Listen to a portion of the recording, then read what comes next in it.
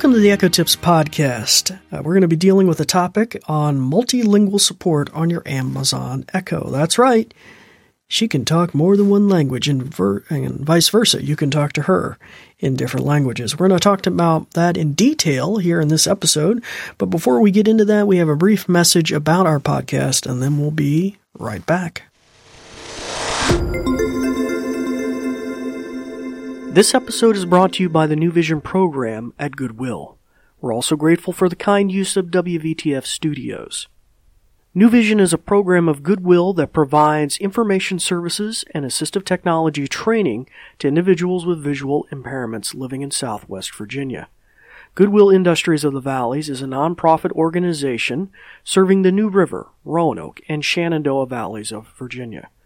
Goodwill's mission services help individuals with disabilities and disadvantages to get back to work and gain greater independence. These shows are provided for educational purposes.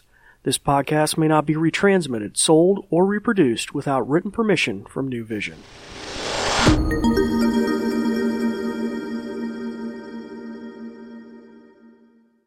Hello, welcome back. I'm David Ward with the New Vision program at Goodwill here in Southwest Virginia. I'm an assistive technology instructor.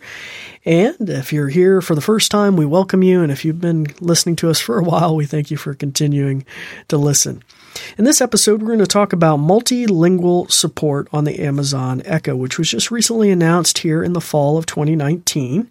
The competing product, the Google Home or the Google Assistant, has had some multilingual support for a while, but now it's starting to come to the Amazon Echo. So that's kind of super for families that maybe are bilingual and they speak different languages at home, or maybe you have a young person or a student who's trying to learn a different language. This might be a really super way to feel, not only to help them learn, but maybe to practice the very things that they're learning, how to phrase things and conjugate them and say them in a different language. So, obviously, there's a lot of cool stuff you could do with that, and we're going to kind of demonstrate some of that. But before we get into the nitty-gritty here, it'd be good for you to press the microphone button on your Amazon Echo so that when I'm doing the demonstrations here in classroom or in our studio, it isn't triggering your Amazon Echo at home. So if you have an Amazon Echo Dot, the hockey puck, you'll find a button on the top, or if you have a long cylinder one, a button on the top that has a silhouetted microphone with a slash through it. You'll want to press that, and that will shut her ears off and turn the ring red on top, and she'll make a thump sound.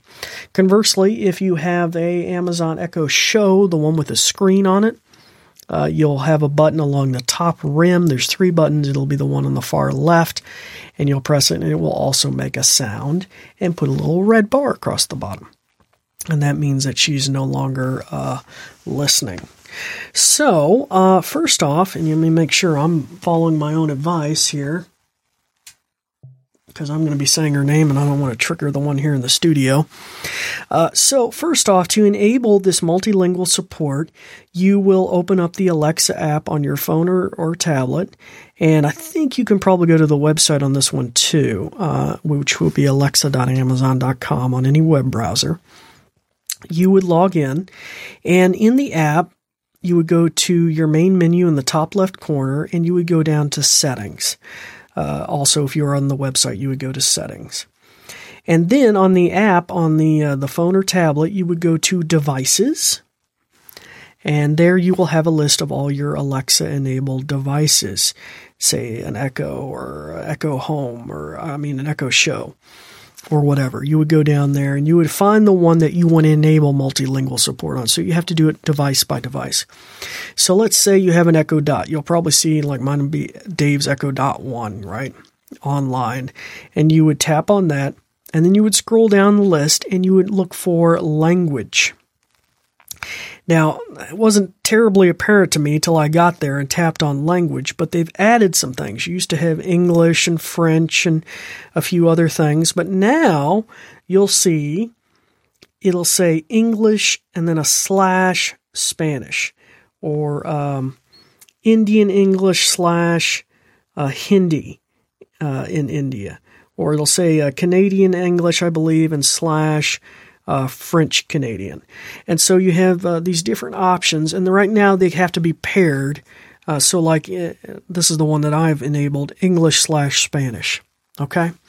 And so once you've enabled that, you can speak to your Echo in either English or Spanish and get a response. Now, this didn't quite work for me perfectly. At first, it does say it's going to take a while to enable it on your Echo, so maybe it just hadn't downloaded all the appropriate stuff. But when I talk to mine, it still responds in English. I would have thought it would have responded in Spanish, but I'll maybe have to go read some of the documentation. But let's just give it a few tries here so you get an idea what you can do. Now, this I think you could do at any time. You could just say, Alexa, how do you say hello in Spanish? Hello, in Spanish is Hola. Say that's kind of cool. I think you could do that without even enabling that. You could also say something like, Alexa, how do you say what time is it in Spanish? What time is it? In Spanish is ¿Qué hora es? ¿Qué hora es? ¿Qué hora es? Alexa, ¿qué hora es? The time is 4:07 p.m. See, there she goes. She responded. Now, it's kind of odd to me that she responds in English, but let's try another one. Alexa, how do you say what temperature is it in Spanish? What temperature is it? In Spanish is ¿Qué temperatura es? ¿Qué temperatura es? I think. Alexa, ¿qué temperatura es? Right now, it's 73 degrees Fahrenheit. Tonight, expect a low of 44 degrees. Yeah, that's mind-blowing, and I totally probably butchered that. But anyway, you get the idea. So super cool, and you might have to check it out, especially if you had somebody at home who's trying to learn a different language. It might be really handy for them. So that brings this episode to a close. Until next time, and I'm David Ward for the New Vision program. It's time to turn that microphone back on, start practicing some of the many things that you've learned, and we thank you for listening. Thanks, Dave. In conclusion, let me tell you a thing or two. This episode is brought to you by New Vision at Goodwill Industries of the Valleys, and it is also made possible in part by a grant from Community Foundation serving Western Virginia. And there's more. We're also grateful for the kind use of WVTF Studios. New Vision is a program of Goodwill that provides information services and assistive technology training to individuals with visual impairments living in Southwest Virginia. For more information, check out our website at goodwillvalleys.com/newvision, with no spaces. Goodwill Industries of the Valleys is a nonprofit organization serving the New River, Roanoke, and Shenandoah Valleys of Virginia.